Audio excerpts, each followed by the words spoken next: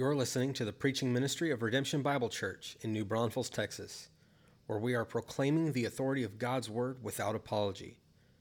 We pray that this message will be a blessing to you as you seek to worship Christ, walk with Christ, and work for Christ, all to the glory of God. For more information about our church, please visit redemption.bible. Thanks for listening, and we hope to see you soon at one of our upcoming worship services.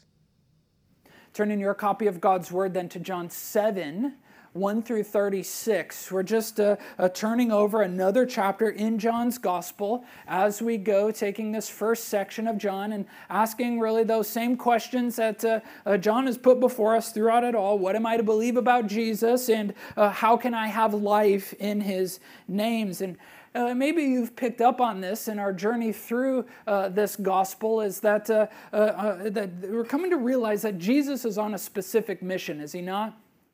He's not playing around here. He has a purpose that He has been sent for, and He is on this mission. And as He's teaching about it, the intensity is increasing as Jesus is dialing it in, as He's becoming more pointed and specific in what He is saying. And the opposition from His Jewish enemies is really rising as they close in on Him. They're upset and crowding the plate like a batter in baseball, mad about the pitches that are coming their way. Do we have any baseball fans this morning?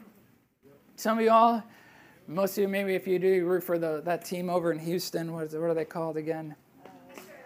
Yeah, they've had some success lately. I'm a Brewers fan growing up in Wisconsin and all that. And here, like in our text, like Jesus is throwing some pitches that these guys are having trouble hitting. He's in the big leagues, and his Jewish enemies are really still back in Little League.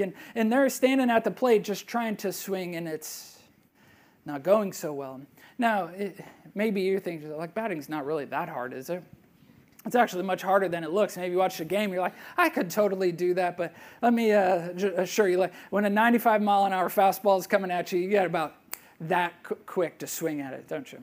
I mean, what is going on? It's harder than it looks. It requires some timing skills. All right, as you stand up to the plate, if you swing too early, too late, you may look like silly as you spin around, but you're likely to pull the ball one way or another. It requires good skill and timing. But it also requires good judgment skills or discernment as you watch the ball leave the pitcher's hand and how the ball is rotating and its movement through the air. It takes some judgment to understand, okay, what type of pitch is this, and can I expect it to move in a certain way. But it also requires some directional ability. Locate the ball. Where is this as it's coming across the plate? Is it high, low, inside, outside, or right down the middle, or somewhere in between all of that? And so it takes all of these skills, and again, you have about that quick to make these decisions. And in many ways, Jesus is throwing in our text today these pitches, and He is requiring some of these same skills from the batters, and they're just having a difficult time trying to hit the ball. Because He's, again, bringing us back to this fundamental question here in the text today, but the question that we've been asking all along the way, is Jesus the real deal? Is Jesus the real deal, and is what He's saying that we need saving and that He is the solution, is He really true? And so come to the text. Let's step up to the plate and let's read it here for us this morning. Let's read it. I'm going to read it. You follow along, and let's see what we're getting at.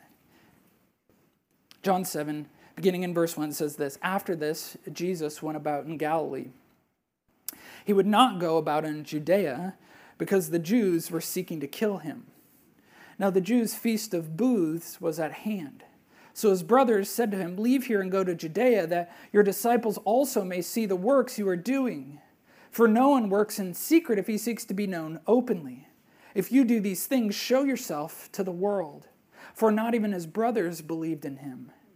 Now Jesus said to them, My time has not yet come, but your time is always here. The world cannot hate you, but it hates me because I testify about it, that its works are evil. You go up to the feast. I am not going up to this feast, for my time has not yet fully come. After saying this, He remained in Galilee. But after His brothers had gone up to the feast, Then he also went up, not publicly, but in private. The Jews were looking for him at the feast and saying, "Where is he?" And there was much muttering about him among the people. While some said he is a good man, others said, "No, he is leading the people astray." Yet for fear of the Jews, no one spoke openly of him. About the middle of the feast, Jesus went up into the temple and began teaching. The Jews therefore marveled, saying, "How is it that this man has learning when he has never studied?" And so Jesus answered them, "My teaching is not mine, but his who sent me. If anyone's will is to do God's will, he will know whether the teaching is from God or whether I am speaking on my own authority. The one who speaks on his own authority seeks his own glory, but the one who seeks the glory of him who sent him is true, and in him there is no falsehood. Has not Moses given you the law? Yet none of you keeps the law. Why do you seek to kill me?" The crowd answered him, "You have a demon. Who is seeking to kill you?" Jesus answered them, "I did one work, and you all marvel at it. Moses gave you circumcision, not that it is from Moses, but from the fathers, and you circumcise a man on the Sabbath. If on the Sabbath a man receives circumcision so that the law of Moses may not be broken, are you angry with me because on the Sabbath I made a man's whole body well? Do not judge by appearances, but judge with right judgment." Some of the people of Jerusalem therefore said, "Is not this the man whom they seek to kill? And here he is, speaking openly, and they say nothing to him. Can it be that the authorities really know that this is the Christ? But we know where this man comes from, and when the Christ appears, no one will know where he comes from." And so Jesus proclaimed as he taught in the temple, "You know me, and you know where I come from. But I have not come of my own accord. He who sent me is true, and him you do not know. I know him, for I come from him, and he sent me." So they were seeking to arrest him, but no one laid a hand on him because his hour had not yet come. Yet many of the people believed in him. They said, "When the Christ appears, will he do more signs than this man has done?" The Pharisees heard the crowd muttering these things about him, and the chief priests and Pharisees sent officers to arrest him. Jesus then said, "I will be with you a little longer, and then I am going to him who sent me. You will seek me, and you will not find me. Where I am, you cannot come." The Jews said to one another, "Where does this man intend to go that we will not find him? Does he intend to go to the dispersion among the Greeks and teach the Greeks? What does he mean by saying, 'You will seek me, and you will not find me,' and 'where I am, you cannot come'?" Now this is God's word for God's people.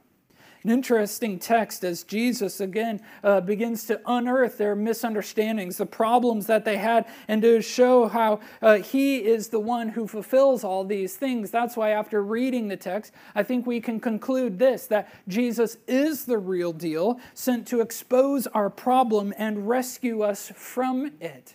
Write that down, for it is the central conclusion of this text that Jesus is teaching on here, that Jesus is the real deal, sent from God to expose our problem and rescue us from it. Now, as you write this down, is it safe to say that the Jews hate Jesus? I mean, as we are in this text, as we're working our way through, and let me just be clear so we're understanding what the way John is using this here. Not that it's not like the entire nation of Israel is hating of Jesus, but John uses this particular term, the Jews, as Jesus' enemies.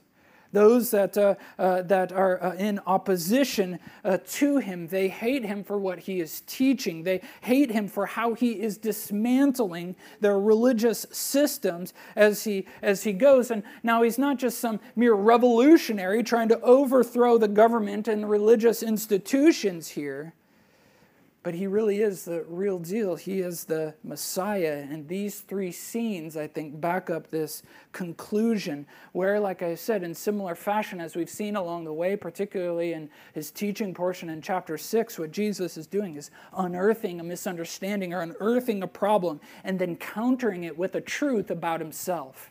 He's exposing and then saying, here is, he's exposing the darkness and then showing the light about who he is. And so as we work through these scenes, we'll see both the problem and then the solution found in Jesus. And so come back to the beginning of the chapter then, because here's the problem that Jesus unearths. is that their timing is off. That their timing and the way that they think about God's timing and his purposes is entirely off. It says here that after this, Jesus went about in Galilee.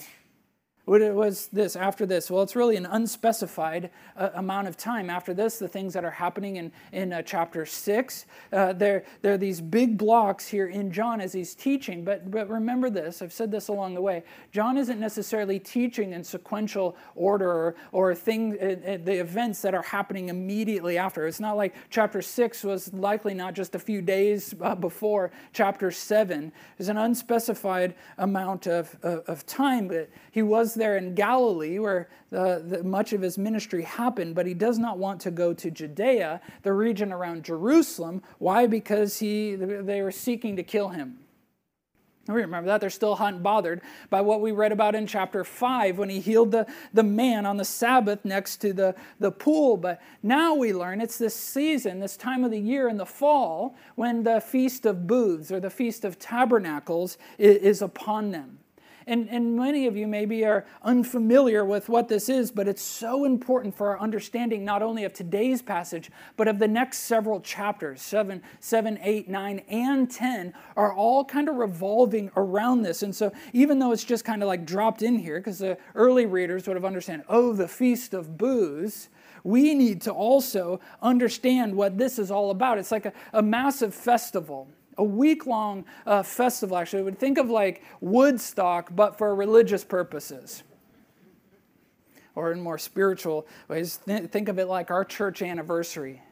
And we celebrate every fall where we remember back to God's faithfulness when we were a mobile church setting up and tearing down and all that went into a Sunday morning. And so we celebrate that in October on our church launch on October 1st. But think about it in a much grander scheme, like we all gathered for the whole week and brought our tents and all of our camping gear and camped out in the parking lot and just had a grand old time for 7 or 8 days.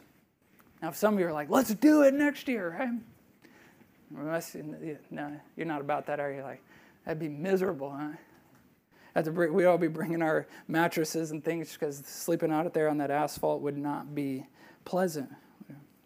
But let's just understand this. I think it's going to, I want us to just get in our mind what is actually happening here and where this comes from. So go back to Leviticus 23 for just a moment.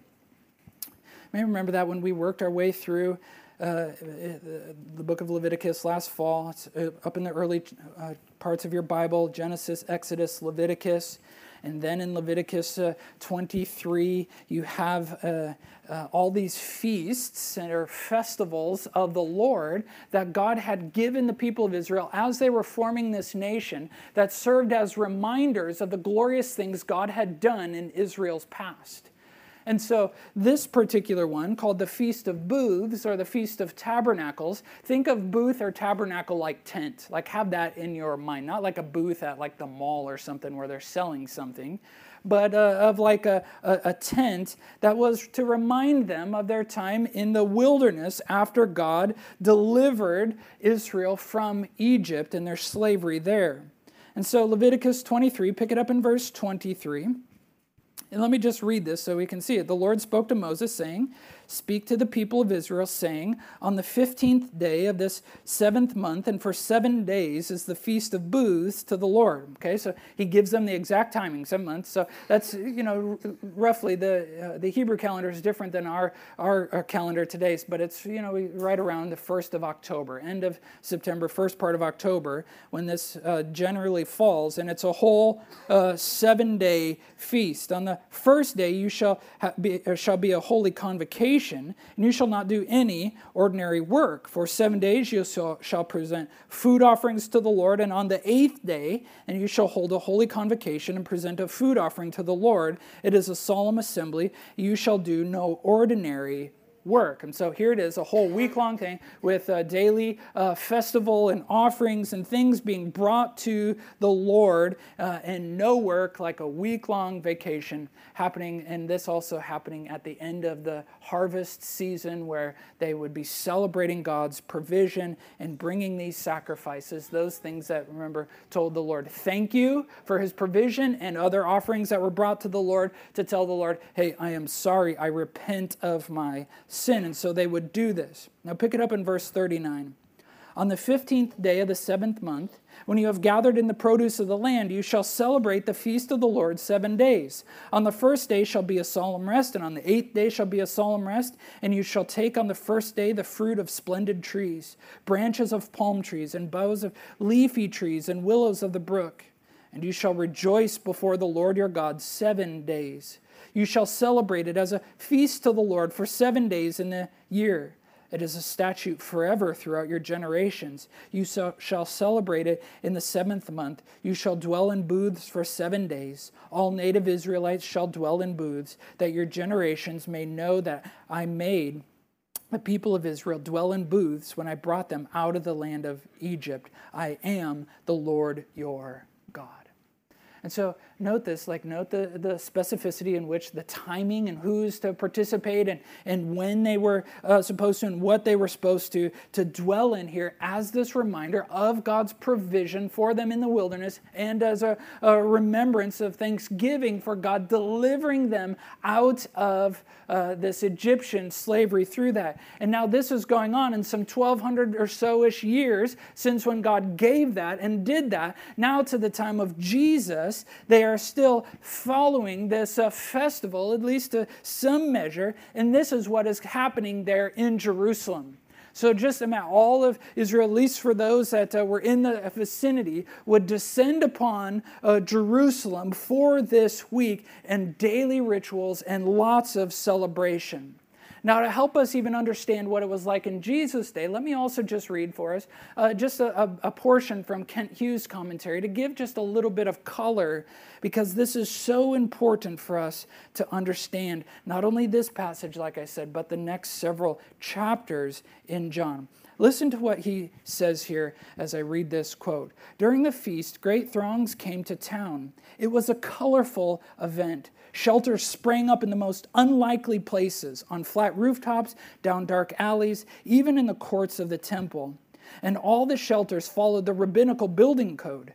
The walls were extra thin so that light came through, and the roof had to show enough sky so the stars could be seen, thus reminding the Jews of how they had wandered in the wilderness and of how God had provided for them. Now, end quote for just a moment. That, no privacy, all the light, bad weather, guess they're just out in the open, right? But pick it up again. The feast was a wonderful and festive time. People dressed in their Sabbath best for the week. They called it the season of our gladness. It was so festive that to Zechariah, it was a symbol of the glorious future of the people of God. In the 14th chapter of Zechariah, he wrote of that golden age to come and of a future universal feast of tabernacles. But at the heart of the celebration was a daily rite, a rite we must understand in order to catch the sense of John 7. Rabbinical literature tells us that each morning, great multitudes would gather at the temple of Herod.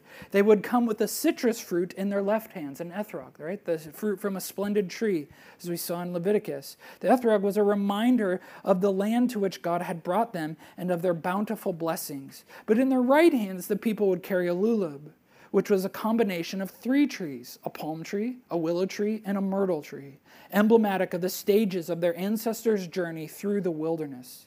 Each morning the people gathered together, and after the priest was sure everything was in order, he would hold out a golden pitcher. Crowds would then follow the priest to the pool of Siloam, which just mark that in your memory because it's going to come back up in chapter 9. And they would come, the priest, to the pool of Siloam, chanting some of the great psalms and waving their lulubs in rhythm. As they approached the pool of Siloam, the priest would dip his pitcher into the water, and the people would recite some beautiful words from Isaiah 12:3. With joy you will draw water from the wells of salvation. Then the crowd would march back to the temple, entering through the water gate to the blast of the priest's trumpet. The priest would then circle the altar once, ascend with accompanying priests to the platform, and pour the water out. And this was a daily event. Now, end quote. Why do I read all of that? Because this is the situation, this is the party and the celebration happening there in Jerusalem. All these Jewish people are now gathered in. There's a sense of festivity and celebration at this as everybody is packed into Jerusalem. And now, as you come back to John chapter 7 and understand the context here, Jesus is in Galilee. His brothers, like his family, brothers, and maybe even his sisters, are there with him. And they're saying, hey, it's our time. Let's go jump in on the celebration in Jerusalem at this Feast of Booths. And they are urging Jesus to go and take the crowd by storm. Do you see that? You kind of get the sense now of where they're going. The Feast of Booths is at hand. Come back to 6. You see this verse 3. They're like, leave here. Go to Judea. You're doing all these miracles. We see it. If you really want to take the world by storm, this is how you can do it. Go, let's go. Just imagine the followers you get. You will be an overnight sensation if you start doing some of the miracles that you did out here in the wilderness with nobody watching. If you do this in Jerusalem, man, just imagine. Apparently his family had jumped on this. The Jesus is a revolutionary train. That he was there to liberate them from the Roman occupation. And so follow their line of reasoning, because what have we seen in the previous chapters? That Jesus has just proven that he is greater than Moses. Now, what are they celebrating at the Feast of Booths? Moses' deliverance of Israel from their slavery. He's like, now you're greater than Moses. If Moses can do that, what a better time to now, as we're celebrating this, to show and deliver these people out. Strike while the iron is hot. Now is your time to shine, Jesus. And yet, we have this little parenthetical in verse 5, or it's no parentheses, but even as they're urging him, we learn that his brothers had not yet believed in him. They were seeing the opportunity through their cultural lenses here, but not realizing that Jesus' deliverance was from a far greater enemy. And so in verse 6, what does Jesus do? He drops the time bomb. A time bomb that we've seen along the way we've seen it once so far in John chapter 2 at the miracle in Cana. He said, my time has not yet come. And now we see it again, and it will actually be repeated multiple times in the coming chapters here. And this word is really loaded with meaning. This time or hour, it's really more meaning of opportunity. It's his time to shine. The time is right here to go. And Jesus says, no, the opportunity is not right.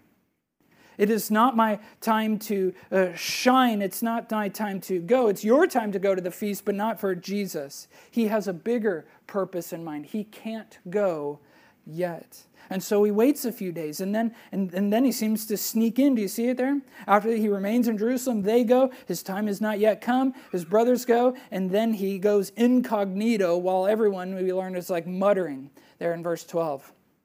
They're grumbling. It's actually the same word there. I don't like the ESV how they put muttering here, because it's actually grumbling that we saw in chapter 6, and it comes up again. They're all still grumbling about Jesus' teaching. They're going, this is a good man. No, he's not. He's deceitful, all this, but no one's just speaking out in open. They're too coward to say anything here. But time out for a second. In this whole scene, as we take it in, does Jesus lie to his brothers? Or, at least misleading him. What do you think? No? Why do we say that? That's right. Our theology says Jesus doesn't lie, right? We have it like in the Bible, God who does not lie in Titus, right? Titus 1. And so this is just true. It's good theology here, but he's not leading them astray. He's not lying to them. He just isn't going on their terms. They want him to go and take the world by storm. Jesus is like, no, I'm not going. My time's not coming. They want to kill me. I will go in my own time here.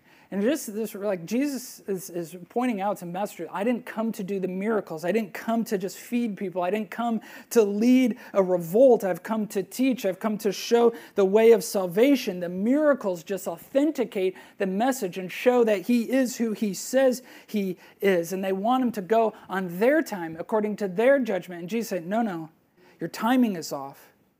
But here's what Jesus then proves about himself, how he counters this, is write this down. Jesus moves when the time is right, and he waits when the time is wrong. Jesus moves when the time is right, and he waits when the time is wrong. He carries out his will in his own perfect timing to accomplish his perfect purposes. He is moving when the opportunity is right, according to his timetable and not his brother's. Not the feeling that the rest of the Israelite nation would love for him to move. No, Jesus has his own will, his own timing, and he moves when his time is right, and he waits when the time is wrong. But they're getting antsy, and we, like the brothers, we get antsy sometimes too, don't we? We see things happening in our world. We see things happening in our own life, and we think, now's the opportunity. Now is the right time. And as we look through it from our perspective, our vantage point, or through a cultural lens here, we think, now, God, now would be a really great time to move. Now would be a really great time to have a godly president. Now would be a really great time. And all those things aren't necessarily wrong to ask, but we can always trust God's timing and God's purposes in the midst of it all. Even in our own life, as we think about the things that are happening, we try convincing the Lord, hey, Lord, now would be a really great time for that payday. Now would be a really great time for that promotion. I have these financial needs. There's an open opportunity in the company or in another company. And now, God, I think this would be a really good time for that. We can try to convince the Lord, God, now would be a really great time for Prince Charming to come along. Now would be a really great time for that investment to fully mature so I can fully and finally retire and have the freedom to serve you more. Now would be a really great time, Lord, for this pregnancy test to show something other than negative. Now would be a really great time for this to happen in my work, or this to happen in my home, or you name it. And it's not wrong to ask of the Lord, but it is wrong to demand. It is wrong to insist that the Lord moves according to our expectations or according to our perspective, and to miss that God may be doing something so much bigger in our life. That from our vantage point, it may seem like now is the time, Jesus, to lead these people out of Israel and out from under Roman occupation, and yet Jesus is saying, hey, hold on. Hold on. He's not moving because the time isn't right. He's got something bigger. Sorry, he's waiting. He's waiting for the right time, and we too have to wait on the Lord. As he's not moving, that doesn't mean he's inactive or forgotten or apathetic to your spot. But he is calling us to wait. And waiting itself is not inactivity. Waiting is just simply expecting God to do what only he can do, while we ourselves remain faithful to what he has called us to do. That's what waiting is. Let me just say that again, because maybe that's muddled in our own mind. What waiting on the Lord, and this biblical command that we see all across the pages of Scripture, that I waited patiently on the Lord. He inclined and heard my cry. Psalm 42 says. But waiting on God is just expecting God to do what only he can do, while being faithful to do what he has told us to do. And I get it, this is hard. It's hard in the moments, hard to hear, hard to do, hard to remember, and to believe that God's timing is perfect. When we have our expectations, or we have our needs, or we have our desires. But see, even in this, where we recognize maybe our timing is off, there's a second problem that he unearths, that our judgment is skewed. Our judgment is skewed. He throws another pitch here. This one here in the middle of the feast to show that our judgment or our discernment is off. And so how long was the feast, church, as we just read it? 7 days with an 8th day final convocation. So here in verse 14, about the middle of the feast, so somewhere around that 4th day, as all those rituals and things were happening, Jesus now goes straight to the temple and he begins teaching, right? And we're not told exactly what he is teaching there, but what we do is get their reaction in verse 15 as they try to discredit him and dismiss him because he doesn't have the degrees or pedigrees or the references to speak as powerfully or poignantly as he is, right? They're marveled, like, how does this man have learning? He's never studied anything. He didn't go to our synagogues. He didn't learn from our rabbinical teachers and gurus. And they just try to dismiss it. And he's, we're not unlike this, right? We get enamored with degrees and schools and titles and those who lead us and in the church and all that stuff. And it's not that those things are necessarily wrong, but they're trying to discredit him because they're not in line with theirs. And church, where is our authority? Our authority ultimately lies in the Scriptures, not in an institution, not in a person, not in anybody else or some theological paradigm or history. Our authority comes from the Scriptures, from the Word of God, and which is really what Jesus is like bringing them back to. He doesn't even defend himself. He's like, oh, you're right, or no, I actually did learn from this guy. He doesn't even go in that, because in his response, even as he's unearthing that their judgment is skewed, he then also takes it as a teachable moment so that we know how can we know that anybody's teaching is from the Lord? How do we know who's teaching that we should follow? And he gives kind of two lenses or two filters, anyways, for us to think through of any sort of teaching. Do you see it here? You want to know somebody's teaching is from God? Jesus answered in verse 16. Well, first, does their teaching give glory to God or to themselves? Is the teacher just trying to elevate their platform to get more influence? Are they patting themselves on the back? Or are they saying things where the final authority is actually themselves, their experience or their words or their thinking? Or does it give glory to God? You see it there? One who speaks on his own authority seeks his own glory. One who seeks the glory of him who sent him is true, and in him there is no falsehood. He's speaking of himself. But the second filter is does their life match their message? And so in verse 19, has not Moses given you the law that none of you keeps the law? You have the whole Old Testament. You have this, and yet he accuses them even of hypocrisy, right? They judge, their discernment rate, our judges on degrees, on law keeping, and even on appearances. Verse 24, do not judge on appearances, but judge with right judgment. That went bad for them. Think back to 1 Samuel when they're appointing the first king, and how does Saul get appointed? He was handsome. He was tall, right? That makes a great leader.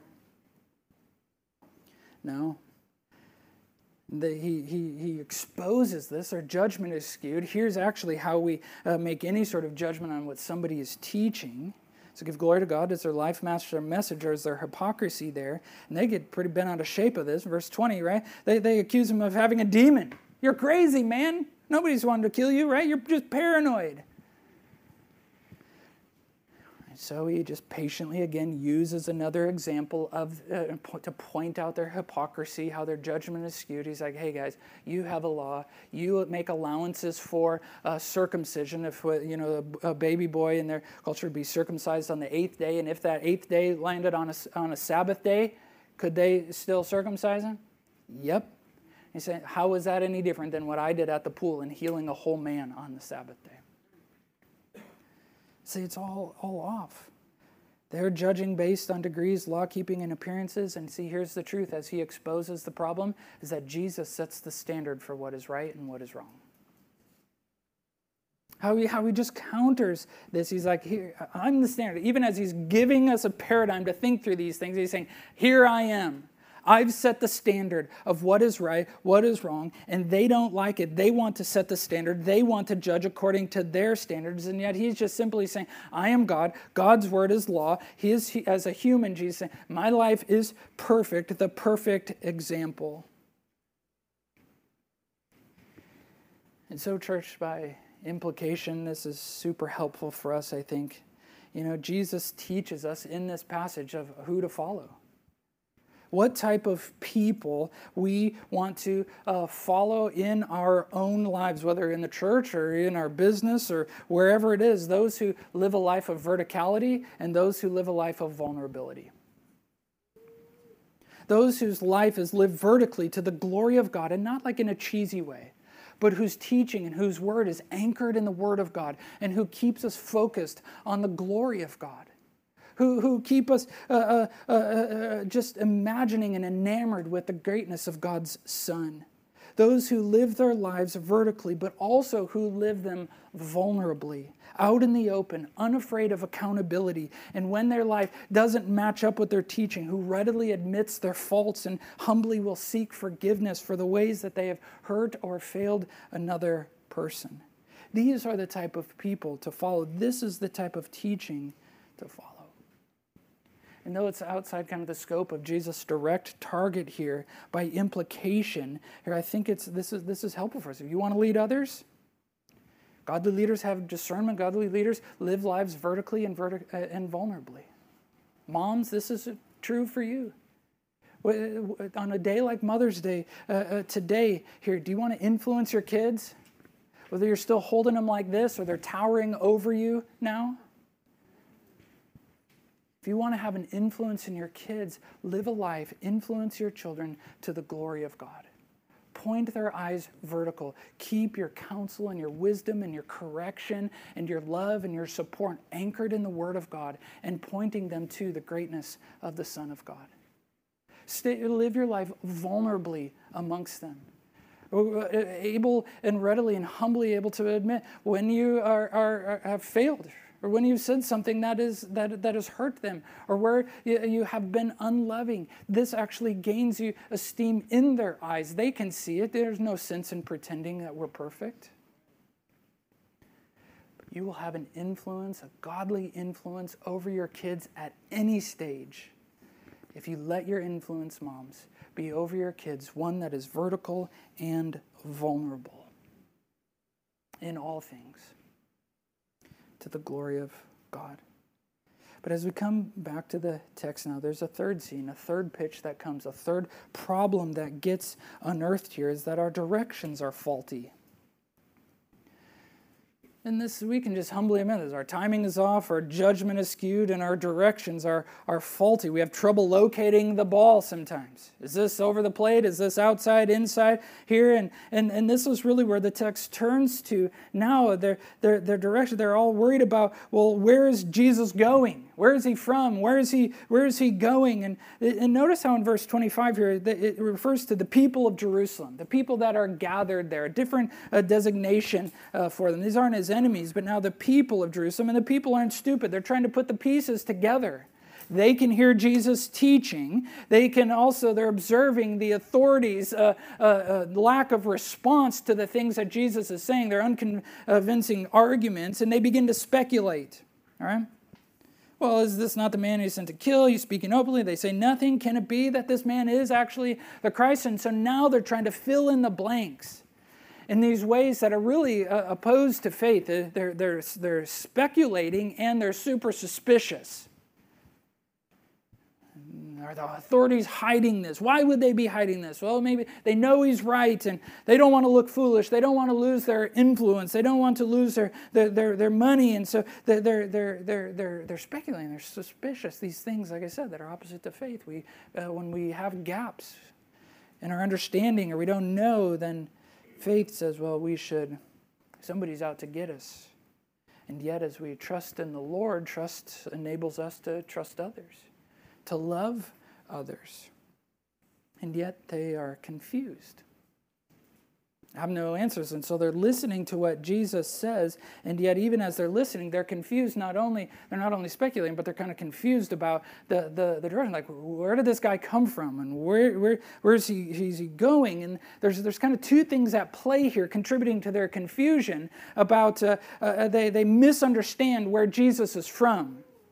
They've heard his reputation that he is from Nazareth, and we'll learn actually later in chapter 7, they know that the Messiah was to come from Bethlehem. They knew that prophecy, and they apparently didn't know that Jesus was actually born in Bethlehem, even though he was raised in Nazareth. And so they're confused about this, but they also have a prophetic misunderstanding and a confusion about the Old Testament prophecies about the imminence of how the Messiah would come.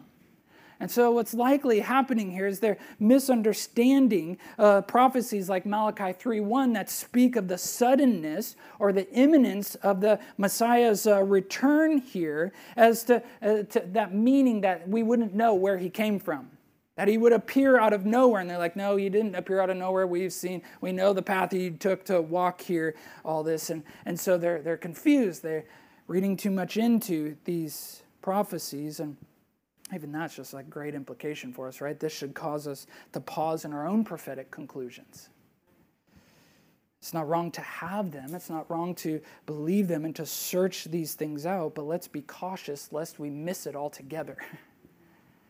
The Jewish people here miss his first coming. He was standing right there in front of him, and we would hate to be guilty of the same thing at Jesus' second coming. But they're all confused. They're all speculating. You can just imagine kind of the clamor that's happening. Because then you get to verse 28 in the midst of all this, and even though it's kind of softened in this word here, so Jesus proclaims, it's like, you just imagine the confusion, the chaos, all the people, they're muttering, they're grumbling about these things, and now Jesus comes in and proclaims, he cries out, he shouts this reality in the midst of it all. I have been sent by God to save you. They're debating all of these things. Their directions are all off. They're worried about this. And Jesus just very simply in those verses there, if we were to boil it down, he's just saying, I have been sent by God to save you. Let's be very clear in the middle of it all. He reiterates the gospel that he has been preaching on repeat for multiple chapters now. The good news of Jesus Christ, that God in his great mercy sent his Son to save us. The one who would come and live a perfect life, the life that we couldn't live, and who would die the death that we deserve to die because of our sin, and would rise again, defeating death, the death that was our punishment. He has been sent by God to save us. And that's what he's getting at. And thankfully, we learn in verse 31, many of the people believe. Maybe you're in here this morning, there's all kinds of things being said, and you're like feast of booze, pitchers, baseball, dirt, unearthing, like what in the world are we talking about?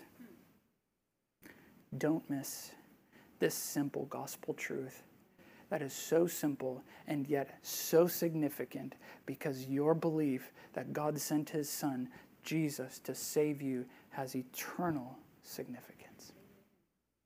And by repenting and believing in him, you will have eternal life. And that may be all confusing, and there may be all kinds of implications of what that means and how your life is going to change and what you can't do anymore and what you're supposed to do. Now, as we go forward, we get that and we'll walk with you. But today, just let that simple truth take hold of your heart as you repent of your sins, saying, God, I'm tired of doing this on my own. I want to walk in you. It's a truth that will change your life. It's a truth that also made a whole lot of people mad. You're told you can't do. Your works are evil. That's why they want to arrest him, right? Verse 30, they were seeking to arrest him, but no one laid a hand on him because his hour had not yet come, right? Like, note that, like, Jesus is in complete control. He knows exactly what's happening in all of this. Like, he is invincible until his time comes. They will not lay a hand on him until he allows them to. Now, that's not going to come for several more chapters here. And yet, here he is. They're trying to arrest him. Verse 32 also, the Pharisees hear the crowd grumbling, muttering these things about him.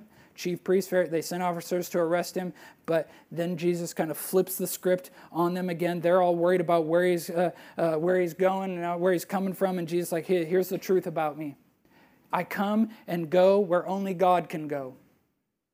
You're confused about all these things, but Jesus comes and goes where only God can go. He came from heaven. He's going back there. They're still confused about it, but he's like, I've come and I'm going back there, and I'm going to take as many of you as possible as I can. And yet they're still confused. Misunderstand. The directions are all off. The Jews think like, well, what's he going to do? He's not here. He's going to go to the dispersion. All these Jewish people that were spread around the Greco-Roman Empire. Oh, he's going to go preach to them and try to raise them up in a revolt, right? The Jewish people there, they want him to stay. No, you can't go. You have to stay and lead us out of this Roman occupation. Now he's leaving. He's like, no, we want to be with you to take over the world. And Jesus is like, I'm not here to take over the world at this point. I'm here to save my sheep. He is the creator of the world. He already has control over the entire universe. We, like them, often want government leaders to alleviate the pressures of life. And yet our directions are faulty. Our source of a change and transformation are misplaced. They're going somewhere that won't provide the relief that we desire. That will only happen when Jesus returns. So we keep trusting the Lord. It's not wrong to want these things, to want justice, to want this type of change in our culture. But what have we seen along the way? Jesus is going to do it in His timing, according to His way, according to His standards, and in the place that He says. And here they're all confused about the physical. They're all like honed in the physical. Like, where's he going? No, Jesus is like, no, I have something bigger. I have something spiritual that I am doing. I've come from heaven. I'm going to return there, and I'm going to take my people, those who believe, with me. And so Jesus is like throwing these pitches, and his Jewish enemies are swinging and missing. There's like 1 strike, 2 strike, 3 strike. And it's making them all mad while they're doing it, right? They're staring down the pitcher. They're cussing out the umpire. They're mad at it all. But what have we seen, church, in this text? Jesus is the real deal, proven to us in each scene over and over again. His timing, perfect. His teaching, the standard. The only question remains, will we believe it and have life in His name or not? Pray with me now as we close. God in heaven, thank you for this text. Thank you just for the layers of understanding, just getting to explore some of the depths of your word. But we just begin, God, by confessing we need your help. That we too, our timing is off, our judgment is skewed, our directions are all misplaced and faulty. We're seeing things from our limited perspective, and so we need your help, your grace, your mercy in this. And so God, the glorious thing is that you give it to us. And so we praise you for it, that as you save us and give us your Spirit, you help us to see in a way that is different. You transform us by the renewing of our mind. And so would you do that even now, God, as we pray, as we sing, to exalt you, Jesus, as the one whose timing is perfect, whose teaching is the standard, whose mission is undeniable. Thank you, Christ. We worship you in Christ's name. Amen.